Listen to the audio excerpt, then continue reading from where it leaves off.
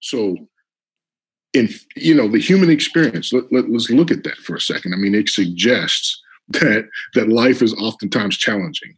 All right, self-compassion plays a role in dealing with the stressful aspects of life. At the same time, you have the ability to develop a strength, a wherewithal, and become courageous in that endeavor. And it elevates the understanding of the importance of self-care practices, right? Because we're supposed to self-care regularly. There's so much research on it. All right. So the idea when you look at self-compassion, it's the idea of taking a proactive approach to living your life, knowing that hard times are normal. This show is brought to you by HospiceChaplaincy.com, promoting excellency in professional hospice chaplaincy. You can find the Hospice Chaplaincy podcast on iTunes, Spotify, or Google Play Music. For more information, you can visit HospiceChaplaincy.com. We are your hosts, Joe Newton. And I'm Saul Abema. All right, welcome to the Hospice Chaplaincy Show. And today our guest is a hospice chaplain in Mississippi, James. James, welcome. Thank you. Glad to be here. Yeah. Could you introduce yourself? Okay. So my name is Charles James Parker. I have the pleasure of serving as the lead chaplain with Palladium Hospice and Palliative Care. Our companies provide support to terminally ill patients and their families in Georgia, Mississippi, South Carolina. I have earned a bachelor's in occupational education in 2002. A Master of Divinity in Chaplaincy in 2013, a Doctor of Education in Pastoral Counseling in 2019, and I'm proud to say that I'm an Advanced Practice Board Certified Chaplain with Hospice and Palliative Care specialty. So I'm truly honored to be talking with y'all today, and this is really exciting. Thanks for having me on. So it's your background. Of course, everybody's background indicates what. How they've come to this point in ministry.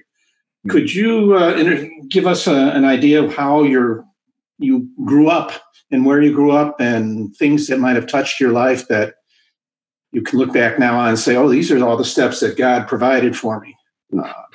Can you share some of that? Absolutely. I mean, there's so many things that I could speak to, but I'll try to simplify it. My family roots on my mother's side, they stemmed from the islands of Barbados, while my father's side takes root in South Carolina. I was born in 1975 in upstate New York to Charles and Diane. Around 2 years old or so, they got divorced. So my mother and I lived in Brooklyn, and then later Long Island, New York, where I grew up. And so it was just me and my mom since that time. And I really just never knew much about Charles. But when I was 10, my mother remarried, and I was raised by my father, William Henry Robinson. Interestingly, I kept my last name because I've always believed that that's the name I was born with. But William, that is unquestionably the name of my father. My mother's father, the Reverend James Streeter, died over 19 years ago. And William, who I lovingly called Pop, recently died in January of this year. Nevertheless, in honor of my father, I named my son Charles William. And in honor of my grandfather, I go by James. Now, I am married to this wonderful woman of 24 years. Her name's Anitra. She's from Jackson, Mississippi. I have a daughter named Karen, who's 24, another daughter named Elena, and she's 19. So my wife and my oldest daughter, my son and I, we live in Mississippi, but my 19-year-old, she attends college in New York, and we are just so proud of her. I can't even fully express that. She attends the Culinary Institute of America, Hyde Park, New York, and it's just amazing. She's just an amazing individual. All my children are. She's really taken some big steps in to go from Mississippi to New York, and it's just it's a sight to see. Yeah. So, you prepared her well. well, I believe she has a relationship with God, and like my parents, and they set a great example for me, and so I would like to think that my Anitra and I did the same for her, but she owns it. It's her accomplishments, not ours. Yeah, but Well, we try to be so humble with our children there, James. I agree with Saul. You and your wife have given a solid foundation to your daughter, and even introducing her to God, and that's what it's all about. Speaking of God, how did you become so passionate about ministry? Well, I think it really it just begins with where my faith is rooted, and I think there's a big difference between, religion and spirituality. I won't delve too deeply into that, but I will say that from a religious standpoint, I grew up as an Episcopalian. I would attend St. Paul's Episcopal Church in East Patchogue, New York, and my mom and dad, and that's what we did. Sundays, and it seemed like just about every day of the week we were doing something with the church. Wow, I went through catechism. I had been granted the rites to sacraments of Christ's body and blood. Served as an acolyte for many, many years. But I have to tell you, in time, life is life, and I was very difficult during that time. I would say probably, it was best, especially between 1990 and 1989. I think I definitely. It's always nice to give a little confession, yeah. It is. It is confession. It is the truth. But at the same time, I have to tell you, there was it was a really difficult time for my folks and for me. I was going through some stuff, and I found myself in a church service. It was the Stations of the Cross, right? And that's, in the Episcopal faith, you typically do certain things at a certain time, right? You pray, you kneel, you stand, you bow, you do these things to show respect and a respect for the reverential authority, which is God. And so I found myself in this service really broken. I had lost childhood friend. I'd really acted out in a major way, and in that moment, wow, something happened to me, right? And I decided during a particular time that, what, I'm just gonna let go. And there was a time to kneel, and I did that. But I prayed from my heart. Like I found myself confessing, to God how just terribly sorry I am and just all these things. And I was weeping tears of sadness, right? And in the midst of that, I felt like there was no one else in the church. Like I was sitting there, I was kneeling there rather, and I couldn't get up. It was absolutely hard to describe, but I felt like there was this weight on me. I really, really did. And in an instant, I kind of lost like any sense of anything that I had done, right? It simply became this moment where I was simply in the presence of something much, much greater than myself. And as my tears fell, I spoke to that power, and I just said, you take this. And I cried so hard. And in an instant, I felt comfort like I had never experienced before in my life. I felt a hand on my right shoulder. And those tears that I was crying, they transitioned from tears of sadness to tears of joy. It was a peace. It was a warmth. And it changed me. It really did. And later, after having, confessed and accepted Christ into my heart and into my life, I remember asking my mom, did I offend you? Did I embarrass you?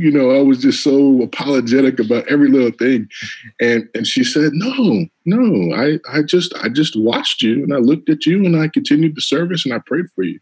And I said, I'm, thanks for, putting your hand on me. Thanks for that. That really was comfortable. And she said, Charles, I never touched you. No one did.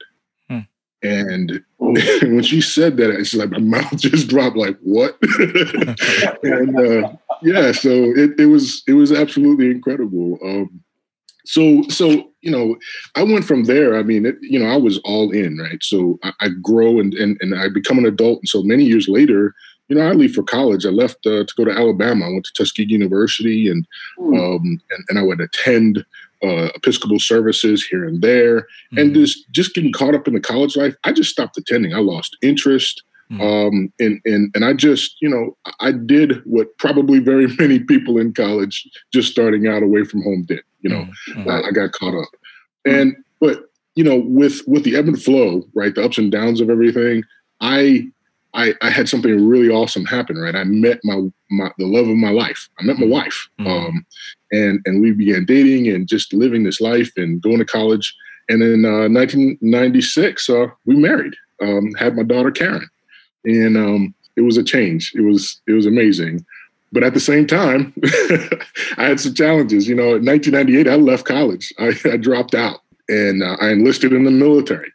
And so while I dropped out of college and enlisted in the military, I also left the Episcopal Church. I wound up being stationed at Randolph Air Force Base in Texas, and they had churches. You throw a rock, you would hit a church in Texas. Every corner, every corner. It was wild, and in the military, just all these different faith traditions. So that afforded me the opportunity to experience something different from what I was raised.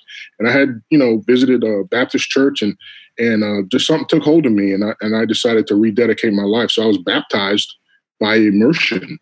At that little local church in Texas, and I started living for God to please Him, and been going ever since. Were you? Did you go in being a chaplain? No. I went into the military, and I was ground support, and I did what I needed to do, but it was nothing like chaplaincy or ministry at all. Okay. So what was the motivation to join the military? Well, I would honestly say that, I was young, right?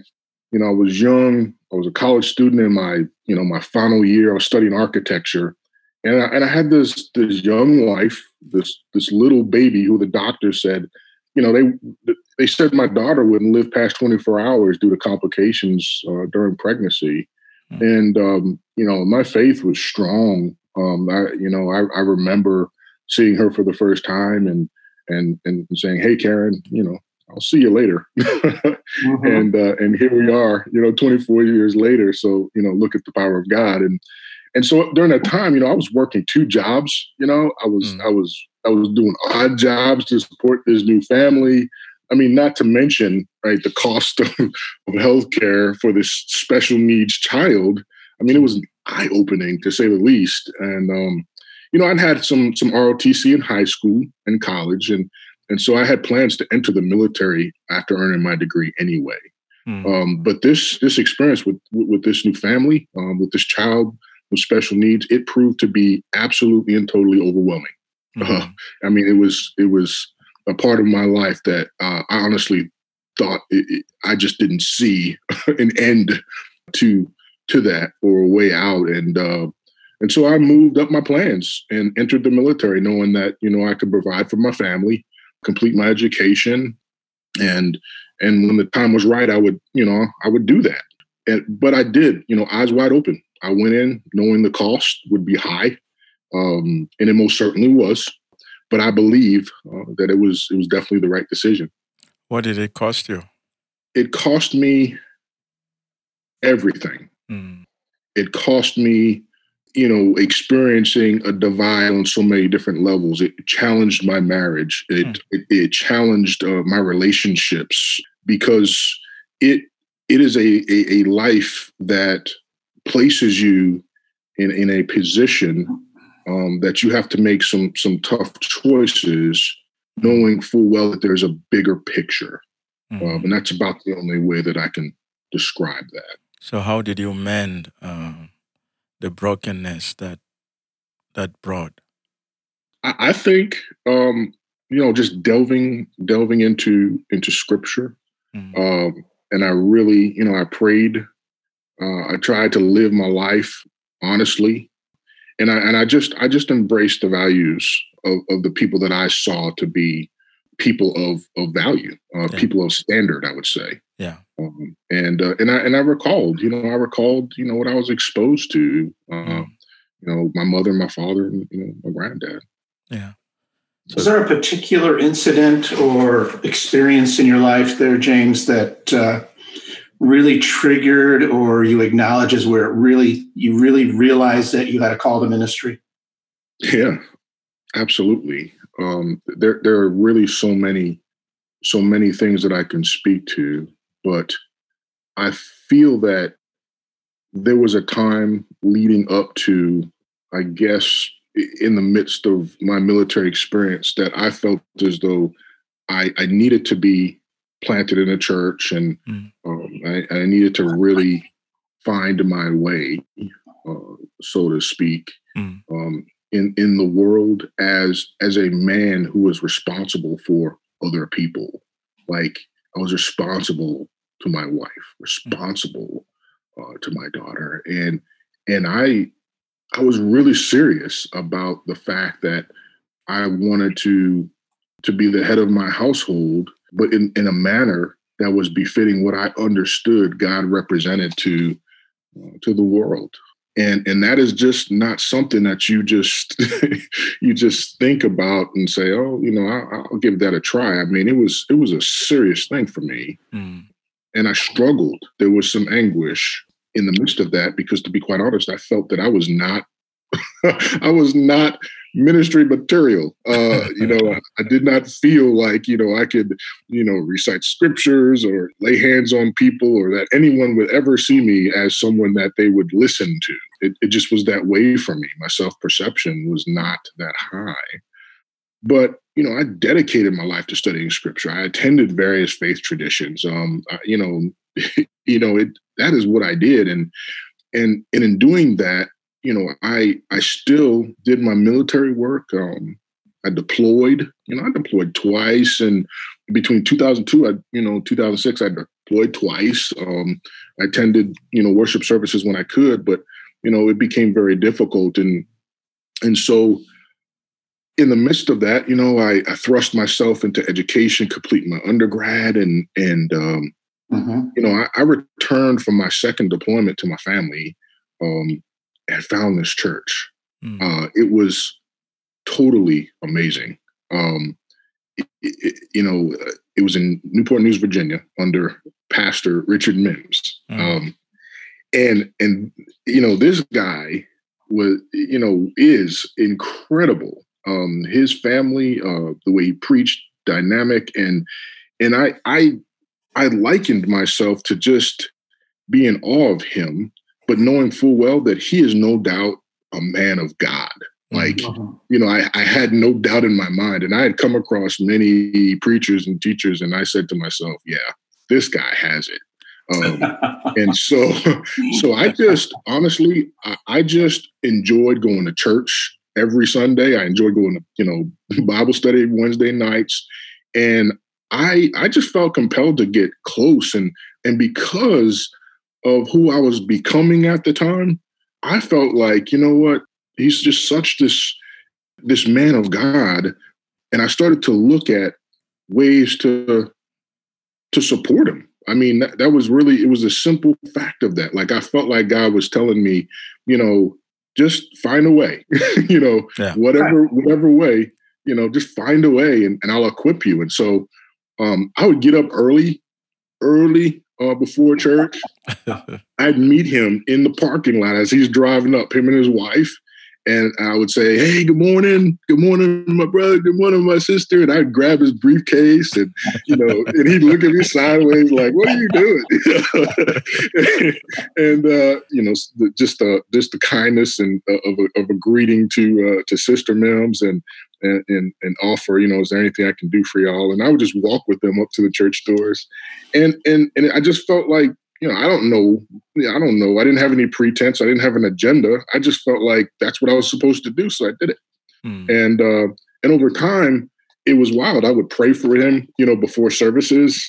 I would talk with him any chance I got. Like, I would sit with him after service, and, we would go, my family and I would go to his house, and we would eat and just fellowship. And it was an experience that I had never experienced ever. And it was incredible.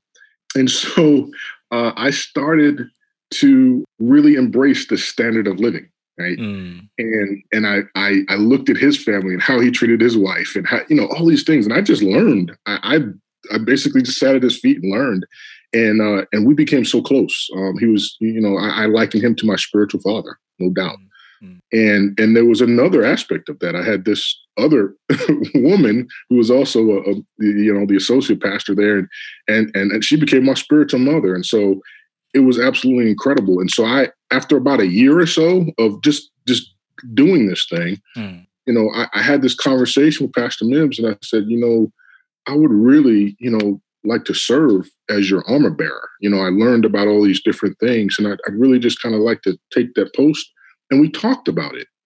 But the wild thing is that after we talked about it, I got orders for my third deployment. Like, I got orders to go to Afghanistan. Right after that conversation, I was like, "God, what are you doing? What's happening here?" And so I went. And so, after my second deployment, I started journaling a lot.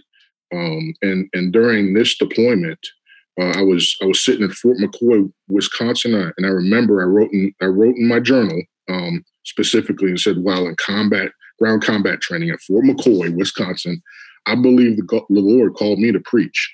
I was reading my daily bread devotional, and the scripture that was read was Romans 12:6, and it says, "Having then gifts differing according to the grace that is given to us, let us use them." And I called Anitra, talked about going into seminary, and we are in agreement going forward.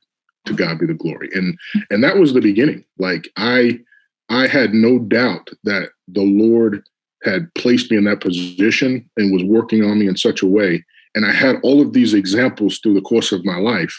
And I had made the decision to do that. And it was a very unique, experience. And I started preaching. I landed in Afghanistan, and I went to 3 different locations: Bagram, Kabul, Kandahar. In all 3 of those locations, I would preach and teach scripture and, run Bible studies. And it seemed as though, the opportunities presented themselves every time. Like, I would go to different locations, and there wouldn't be a chaplain there, and I would be looking for a Bible study. And in my mind, it was like, well, I'm here. I'm desiring of it. Let's just do it. Let's do it. And the Lord equipped me to do it. Yeah. Earlier on, as you were talking about the beginnings of your call and your doubting whether you were called, before the show, Joe was also sharing a bit of. Joe, could you share some of your story in relation to that? My story about that? Yes. Well, while I was in seminary, I went to Chicago Theological Seminary, and during your second year, you get evaluated by your advisor, the president, and I don't know who the third person, but there's 3 people. And I knew that this evaluation was coming up after the first semester. And I was fretting it, putting it that way. I was nervous and anxious, and I did a lot of praying. And I kept praying to God, and I would sit in the quietness, and I had my eyes closed, and I'd look around, and there was absolutely nothing but darkness. And I took it one of 2 ways, as I was asking God to show me what it is that I need to be doing. So if you're not showing me anything, is that telling me I'm not supposed to be doing this? Or is it telling me that I have to do it and there's nothing else for me to do? finally it became my time to go and get evaluated, and I'm in there and I'm, questioning them about my ability to minister and showing my anxiety. And they look at me and said, "What is your problem? What are you talking about? You're more than." And I'm like, "Oh, so those prayers were telling me that God is telling me there's nothing else that I should be doing but this." And that's where it is right now. And God has been right. I look at your story here, James, and much longer, not similar, but it's a similar story. I wanted to get to seminary right away. I thought I was a little bit older. I was a second career clergy person. Thought I could just jump right in and do this work that I'm supposed to be doing, that I'm called to do. And the seminary, in their wisdom, told me, "No, you got to finish your undergraduate." And I thought, "Oh, crud, what do I need to do that for?" And I had to wait 2 years. And I looked back on that and I said, "Yeah, God put that right in the right place for me." Because if this was something, if you looked at my history and my work history, if this was something that I was supposed to do, I had better be able to follow through on what it is that I needed to do. Or else I was just going to be like I was in the past, where if it came, I thought it was too much of a problem. I wouldn't do it. And then I had to grow up, put my big boy pants on, and here I am. And it's amazing how God works. Yes. And so, James, you're in the military and you're feeling this intense call and you're doing Bible study. That's amazing. So at what point did you begin to think of chaplaincy as a home of ministry for you? Interestingly, I think chaplaincy was always at the forefront of my mind, because my service as a pastor, was very different than my volunteer service as a chaplain in any other setting. I think for a long time, I was just not sure what type of chaplain garment was right for me. So, there are many. There's many. But I think what was the turning point for me was the fact that, I completed my MDiv in chaplaincy in 2013. And, I began CPE, clinical pastoral education. And I think that experience brought me to a place, having a cohort, having just different people sharing their experiences. It really led me to really examine, healthcare chaplaincy. And so I did. So I did CPE, and definitely was continuing to do service work in the hospital.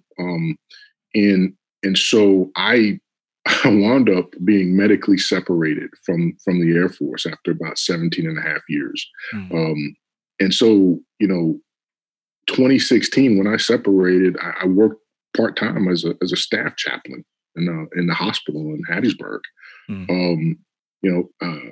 Continued to do CPE, completed my last CPE unit in 2018, right? And I began the board certification process. Like, it seemed, as soon as I committed to going forward in that direction, it was like the Lord just started opening doors one after the other, bringing people into my life that really helped me, because I just did not envision that's the direction that I would go. I had no idea. And so just continuing forward, I earned my doctorate in education in March of 2019, right? And then in April of 2019, I became a full-time hospice chaplain with Palladium Hospice and Palliative Care. Earned my board certification. By March of 2020, I earned my advanced practice board certification and hospice and palliative care certification. And it's just been amazing. It's just been really, really back to back. For the first time, starting this journey, I can honestly say, and I think about this regularly in gratitude, that, wow, I'm doing something that I really feel I should have been doing all my life. Yeah. I mean, it's that simple. And I just know that that's what God designed me to do. And just looking over my life, I really feel like every challenge, every opportunity, that I became willing to just trust him, lean on my concentric circle. I really feel as though God was training me and getting me ready to do what it is that I do, and I just love it. I love being a hospice chaplain. So it has its challenges. What do you find challenging, and what do you love? Well, I don't think anything worth doing is easy, and I think that there's always something to learn. I think the barrier or challenges, I would say, are really myself. I really believe that. I think that the situations that we face as hospice chaplains, the things that we see and experience, they are unique, but they are something that someone must do it. And if I am willing to venture out, to become close and part of something just brand new, then I believe that I'm doing exactly what I'm designed to do. But I feel like there's really the system, and understanding the system and maneuvering through the system, but internally, as an individual, as a man, I do not separate my service as a chaplain to who I am as a man, as a person, a husband, a father. Amen. Joe? Can you share some of your experiences as dealing with patients and their families? Anything that really tripped your trigger? Sure. Of course, being a staff chaplain and being a hospice chaplain, very, very different in very many regards. I think, as a hospital chaplain, if you're in a hospital setting, you're doing, you have a set patient list. You're going door to door. It's spiritual triage, right? You're going one by one. You don't know what's on the other side of the door, and those encounters, they happen fairly quickly. You have about a 10 to 15 minute window to assess, build rapport, all those things, and then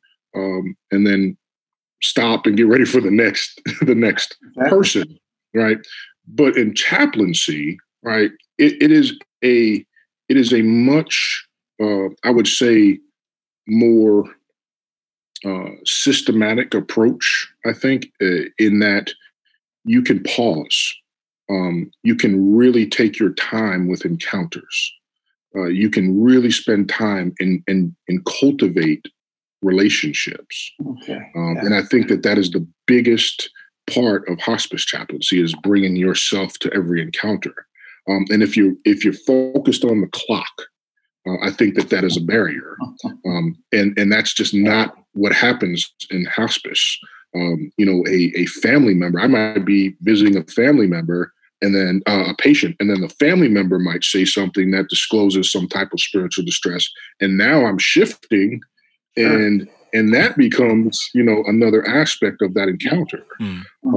And I really don't feel like I'm rushed, unless a patient or a family gives me some indication that, we need to end this. We're done. I look for those nonverbal cues, and I act accordingly. But up until then, I'm not even thinking about time. I'm just in that moment. I'm working present. How did you figure this out?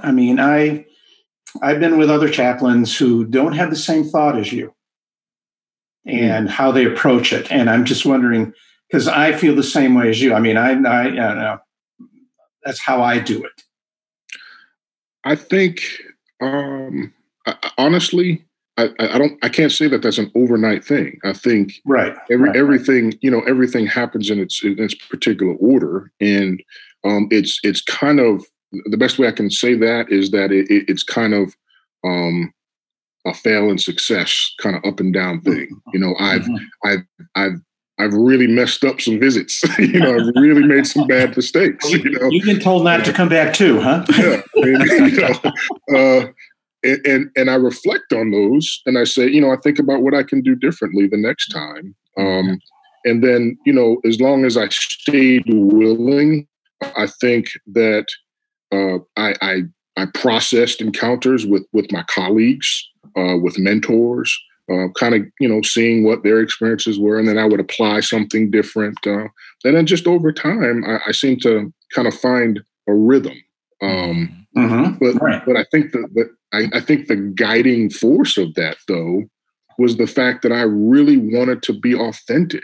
Like I wanted to be honest with every encounter. I really felt like, it's not about me, but I'm bringing me to the moment. So why would I try to put on a show? Why would, if it's about meeting people where they are, then I need to find out where they are. Exactly right. And so that is the motive, and the process by which we get there is you have to be creative. You have to be yourself. Well, it's refreshing for me to hear someone be able to be as eloquent as you about this, because I've questioned sometimes some of these folks that we have interaction with in our support group and all that, and how they're actually approaching their work and how they're going about it.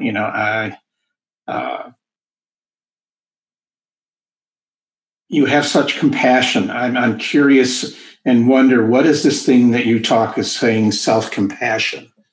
How do you define that? What is it all about, and how come it's so important? Well, there's a number of ways to look at that. I think when you think about the concept of compassion, right?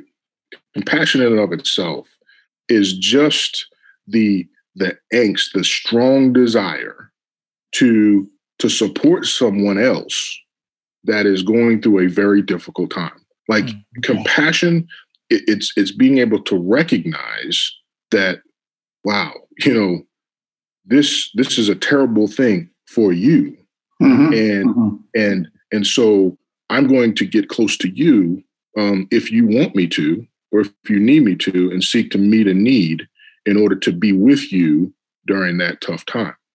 And so self-compassion, right? It's drawn from a Buddhist psychology, and it simply means to reframe your mind for the purpose of relating to yourself in a caring and compassionate way, while living out the negative aspects of the human experience, right? So, in the human experience, let's look at that for a second. I mean, it suggests that life is oftentimes challenging, right? Self-compassion plays a role in dealing with the stressful aspects of life.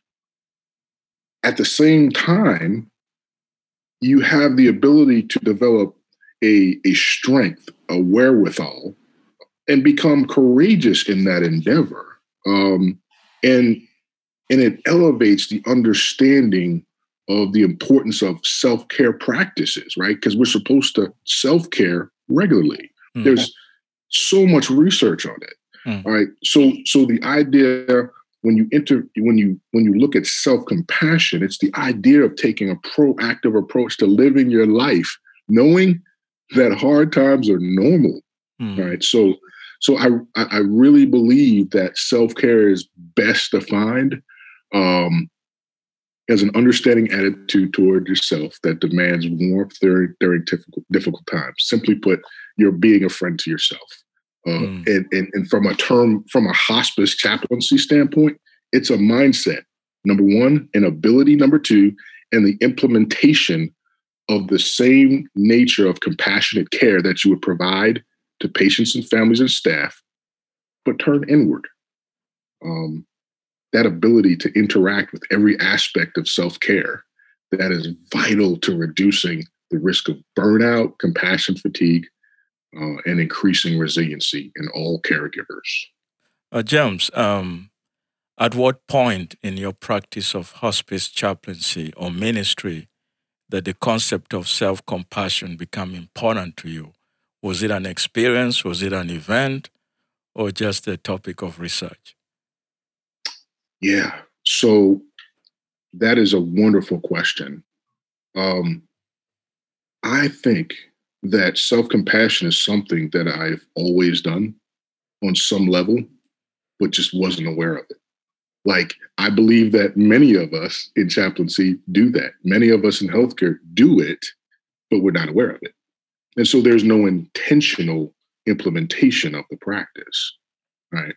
So when I looked at the fact that, anything I do with purpose suggests that I am able to develop a rhythm and a standard to keep it going, then I really feel like that's an endeavor worth doing. So, what are the elements of self-compassion?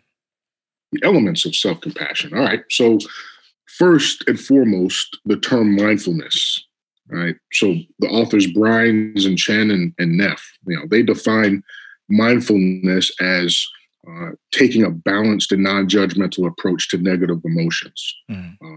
So for the clinical and healthcare chaplaincy, right, care of the mind and emotion, that involves the individual's concentric circle, which includes families, friends, and community, along with various activities that provide comfort. So mindfulness is reflective and involves the everyday and ordinary present life of an individual. The second element would be self-kindness, being touched by and open to one's own suffering in the midst of a difficult time, and not avoiding or disconnecting from it, generating the desire to alleviate suffering and heal yourself with kindness. And I would say the third element, and it is a very, very important element to understand, is that it is common humanity. For us in hospice chaplaincy, common humanity reveals various learned experiences, and they range from terminal illness to basic human suffering. Self-perception, as it relates to the placement among the society of human beings, that includes various forms of pain, hardship, and anxiety. It's understanding and the acceptance that anxiety and hardships are natural parts of human life. So those are the elements of self-compassion. Joe? Yeah, I'm trying to formulate this question. That you're talking about taking care of yourself, really, when it really boils down to, as you were saying.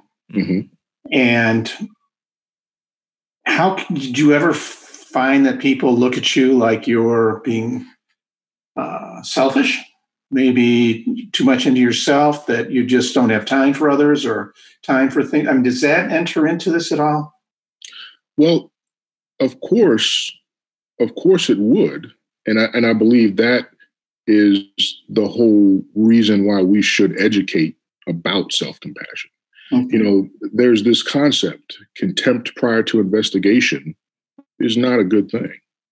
So if you automatically assume that when you have the word self prior to self-compassion, that's a self concept, and that's just not the case. It requires you to delve a little bit deeper.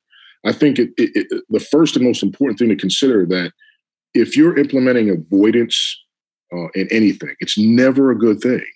It leads to unprocessed grief, bitterness, resentments. There's a whole slew of maladaptive things that we can list here, right? And so all these negative indicators, they are building blocks that lead to burnout and compassion fatigue, proven. The implementation of self-compassion, it really does urge caregivers to face these issues without being selfish, right? Because if you go through the process, you're giving yourself permission to allow these feelings that everyone feels, by the way, to surface. It prompts us to acknowledge those feelings and then take actions to minister to ourselves, right? So the other thing to consider is how compassionate are we being with our patients if we're not compassionate with ourselves? That's a motivation. That's a motive issue. That's an intent that, you can't prove that. And so it requires a lifestyle of rigorous honesty. And I think about the times that I felt rejected by patients, marginalized by my leadership. I mean, these are issues that we face, but guess what? We're responsible for how we feel about those. What should we consider as steps to promote the change in ourselves? That should be the question, not this is someone else's fault. And, they're doing this to me. We got to keep in mind our impact on others, that matters. We ourselves are supposed to be holistically healthy. And we have to ask ourselves, since I've chosen this life, right? If I'm truly healthy enough to minister to others, right? To patients, then what am I doing about that? How am I ensuring that that's taking place if this is what I do every single day? Is it time? I got to ask myself, is it time to take a break? Have I disregarded some aspect of my self-care, whether being physically or spiritually, emotionally fit? Have I received enough proper training going forward to do what I'm doing in this area? And I think the toughest, most difficult thing for any professional to face is the fact that our attitudes are oftentimes impacted by our personal struggles, and they play out whether we want them to or not. Yeah. And most times they play out at a time that we don't want them to. And we are supposed to let our light shine. Okay. But we're supposed to let our light shine by not diminishing or dimming the light of others. Amen. And that's the point to this. Well spoken, brother. That's powerful. How can, as we wrap up, how can people find you? How can people get a hold of you? Oh yeah. So you can submit messages on my website. It's charlesparker6.academia.edu. Or you can email me at chparker@palladiumcare.com. And I would enjoy connecting. Thank you very much, James. Thank you, James. Very enlightening. Very good. Thank you. Yeah, let's catch up on Tuesday. That was Charles James Parker, who is a hospice chaplain with Palladium Hospice. Thank you for listening.